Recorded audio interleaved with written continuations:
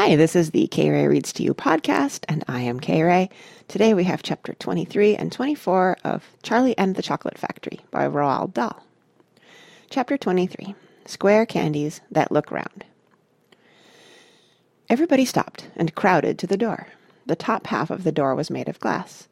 Grandpa Joe lifted Charlie up so that he could get a better view, and looking in, Charlie saw a long table, and on the table there were rows and rows of small, white, square-shaped candies. Except that the candies looked very much like square sugar lumps, except that each of them had a funny little pink face painted on one side. At the end of the table, a number of Oompa Loompas were busily painting more faces on more candies.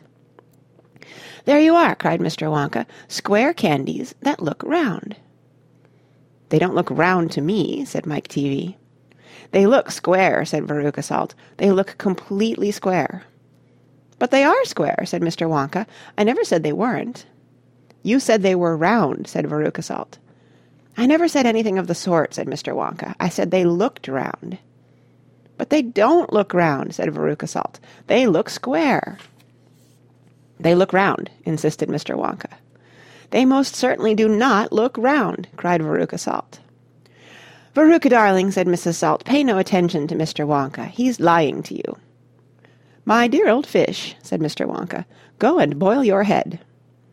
"How dare you speak to me like that?" shouted Mrs. Salt. "Oh, do shut up," said Mr. Wonka. "Now watch this." He took a key from his pocket and unlocked the door and flung it open, and suddenly, at the sound of the door opening, all the rows and rows of little square candies looked quickly round to see who was coming in. The tiny faces actually turned toward the door and stared at Mr. Wonka. "There you are," he cried triumphantly. "They're looking round. There's no argument about it. They are square candies that look round." "By golly, he's right," said Grandpa Joe. "Come on," said Mr. Wonka, starting off down the corridor again. "On we go. We mustn't dawdle." "Butterscotch and butter gin," it said on the next door they passed. "Now that sounds a bit more interesting," said Mr. Salt, Veruca's father. "Glorious stuff," said Mr. Wonka. "The Oompa Loompas all adore it. It makes them tiddly. Listen, you can hear them in there now, whooping it up." Shrieks of laughter and snatches of singing could be heard coming through the closed door. "They're drunk as lords," said Mr. Wonka. "They're drinking butterscotch and soda. They like that best of all. Butter gin and tonic is also very popular. Follow me, please. We really mustn't keep stopping like this." He turned left. He turned right. They came to a long flight of stairs. Mr. Wonka slid down the banisters. The three children did the same. Mrs. Salt and Mrs. Teavee, the only women now left in the party, were getting very out of breath. Mrs. Salt was a great fat creature with short legs, and she was blowing like a rhinoceros. "This way!" cried Mr. Wonka, turning left at the bottom of the stairs. "Go slower!" panted Mrs. Salt. "Impossible!" said Mr. Wonka. "We should never get there in time if I did." "Get where?" asked Veruca Salt. "Never you mind," said Mr. Wonka. "You just wait and see." Chapter 24. Veruca in the Nut Room. Mr. Wonka rushed on down the corridor. "The Nut Room," it said on the next door they came to. "All right," said Mr. Wonka. "Stop here for a moment and catch your breath, and take a peek through the glass panel of this door. But don't go in. Whatever you do, don't go into the Nut Room. If you go in, you'll disturb the squirrels." Everyone crowded around the door. "Oh, look, Grandpa, look!" cried Charlie. "Squirrels!" shouted Veruca Salt. "Jeepers!" said Mike Teavee. It was an amazing sight. 100 squirrels were seated upon high stools around a large table. On the table there were mounds and mounds of walnuts, and the squirrels were all working away like mad, shelling the walnuts at a tremendous speed. "These squirrels are specially trained for getting the nuts out of walnuts," Mr. Wonka explained. "Why use squirrels?" Mike Teavee asked. "Why not use Oompa Loompas?" "Because," said Mr. Wonka, "Oompa Loompas can't get walnuts out of walnut shells in one piece. They always break them in two. Nobody except squirrels can get walnuts whole out of walnut shells every time. It is extremely difficult, but in my factory I insist upon using only whole walnuts. Therefore I have to have squirrels to do the job. Aren't they wonderful, the way they get those nuts out? And see how they first tap each walnut with their knuckles to be sure it's not a bad one? If it's bad, it makes a hollow sound, and they don't bother to open it. They just throw it down the garbage chute. There, look, watch that squirrel nearest to us. I think he's got a bad one now." They watched the little squirrel as he tapped the walnut shell with his knuckles.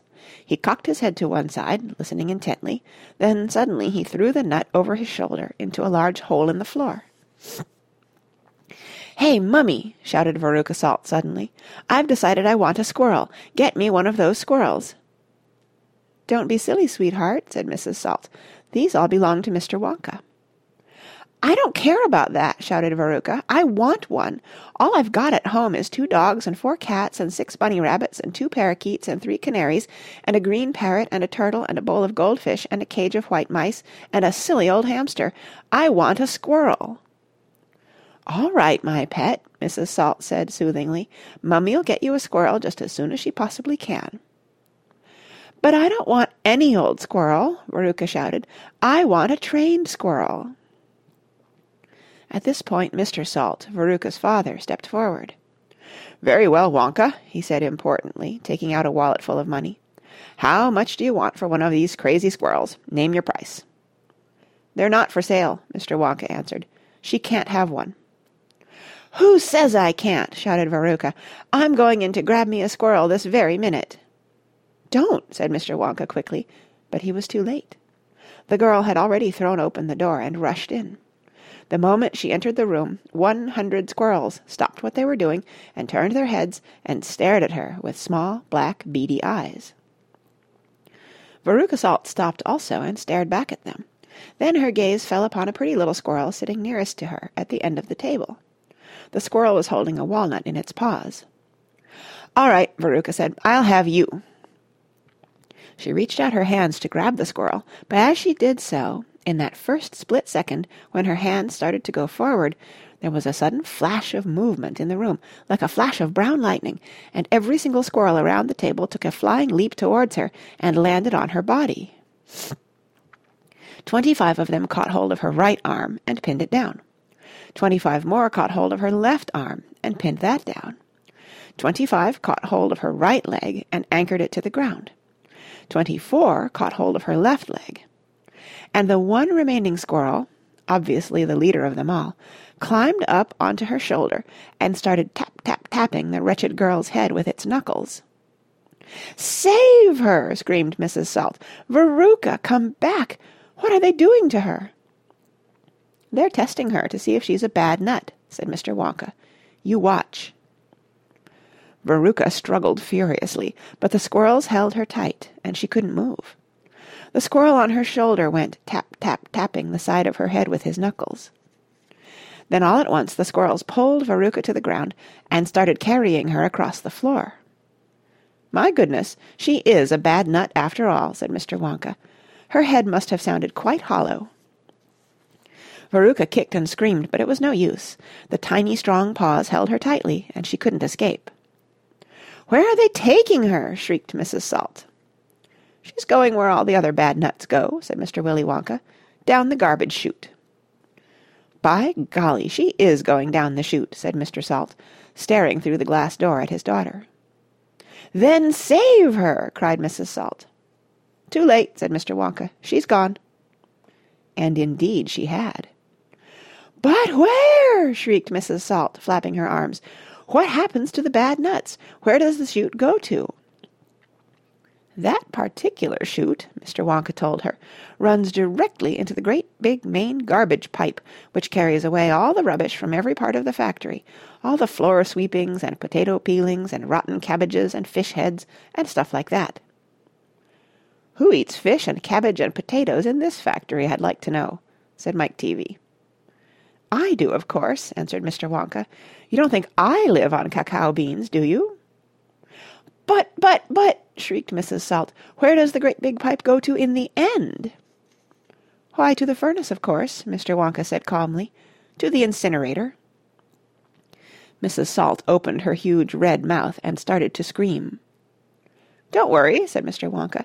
"There's always a chance that they've decided not to light it today." "A chance!" yelled Mrs. Salt. "My darling Veruca! She'll be sizzled like a sausage." "Quite right, my dear," said Mr. Salt. "Now see here, Wonka," he added, "I think you've gone just a shade too far this time. I do indeed. My daughter may be a bit of a frump, I don't mind admitting it, but that doesn't mean you can roast her to a crisp. I'll have you know I'm extremely cross about this. I really am." "Oh, don't be cross, my dear sir," said Mr. Wonka. "I expect she'll turn up again sooner or later. She may not even have gone down at all. She may be stuck in the chute just below the entrance hole, and if that's the case, all you'll have to do is go in and pull her up again." Hearing this, both Mr. and Mrs. Salt dashed into the nut room and ran over to the hole in the floor and peered in. "Veruca!" shouted Mrs. Salt. "Are you down there?" There was no answer. Mrs. Salt bent further forward to get a closer look. She was now kneeling right on the edge of the hole with her head down and her enormous behind sticking up in the air like a giant mushroom. It was a dangerous position to be in. She needed only one tiny little push, one gentle nudge in the right place, and that is exactly what the squirrels gave her. Over she toppled into the hole head first, screeching like a parrot. "Good gracious me," said Mr. Salt, as he watched his fat wife go tumbling down the hole. "What a lot of garbage there's going to be today." He saw her disappearing into the darkness. "What's it like down there, Angina?" he called out. He leaned further forward. The squirrels rushed up behind him. "Help!" he shouted. But he was already toppling forward, and down the chute he went, just as his wife had done before him, and his daughter. "Oh, dear!" cried Charlie, who was watching with the others through the door. "What on earth's going to happen to them now?" "I expect someone will catch them at the bottom of the chute," said Mr. Wonka. "But what about the great fiery incinerator?" asked Charlie. "They only light it every other day," said Mr. Wonka. "Perhaps this is one of the days when they let it go out. You never know. They might be lucky." "Shh!" said Grandpa Joe. "Listen, here comes another song." From far away down the corridor came the beating of drums. Then the singing began. "Veruca Salt," sang the Oompa Loompas. "Veruca Salt, the little brute, has just gone down the garbage chute. And as we very rightly thought that in a case like this we ought to see the thing completely through, we've polished off her parents too. Down goes Veruca, down the drain, and here perhaps we should explain that she will meet as she descends a rather different set of friends to those that she has left behind. These won't be nearly so refined. A fish head, for example, cut this morning from a halibut. Hello, good morning, how do you do? How nice to meet you, how are you? And then a little further down, a mass of others gather round. A bacon rind, some rancid lard, a loaf of bread gone stale and hard. A steak that nobody could chew, an oyster from an oyster stew. Some liverwurst so old and grey one smelled it from a mile away. A rotten nut, a reeky pear, a thing the cat left on the stair. And lots of other things as well, each with a rather horrid smell. These are Veruca's new-found friends that she will meet as she descends, and this is the price she has to pay for going so very far astray. But now, my dears, we think you might be wondering, is it really right that every single bit of blame and all the scolding and the shame should fall upon Veruca Salt? Is she the only one at fault? For though she is spoiled, and dreadfully so, a girl can't spoil herself, you know. Who spoiled her then? Ah, who indeed? Who pandered to her every need? Who turned her into such a brat? Who are the culprits? Who did that? Alas, you needn't look so far to find out who these sinners are. They are, and this is very sad, her loving parents, Mum and Dad.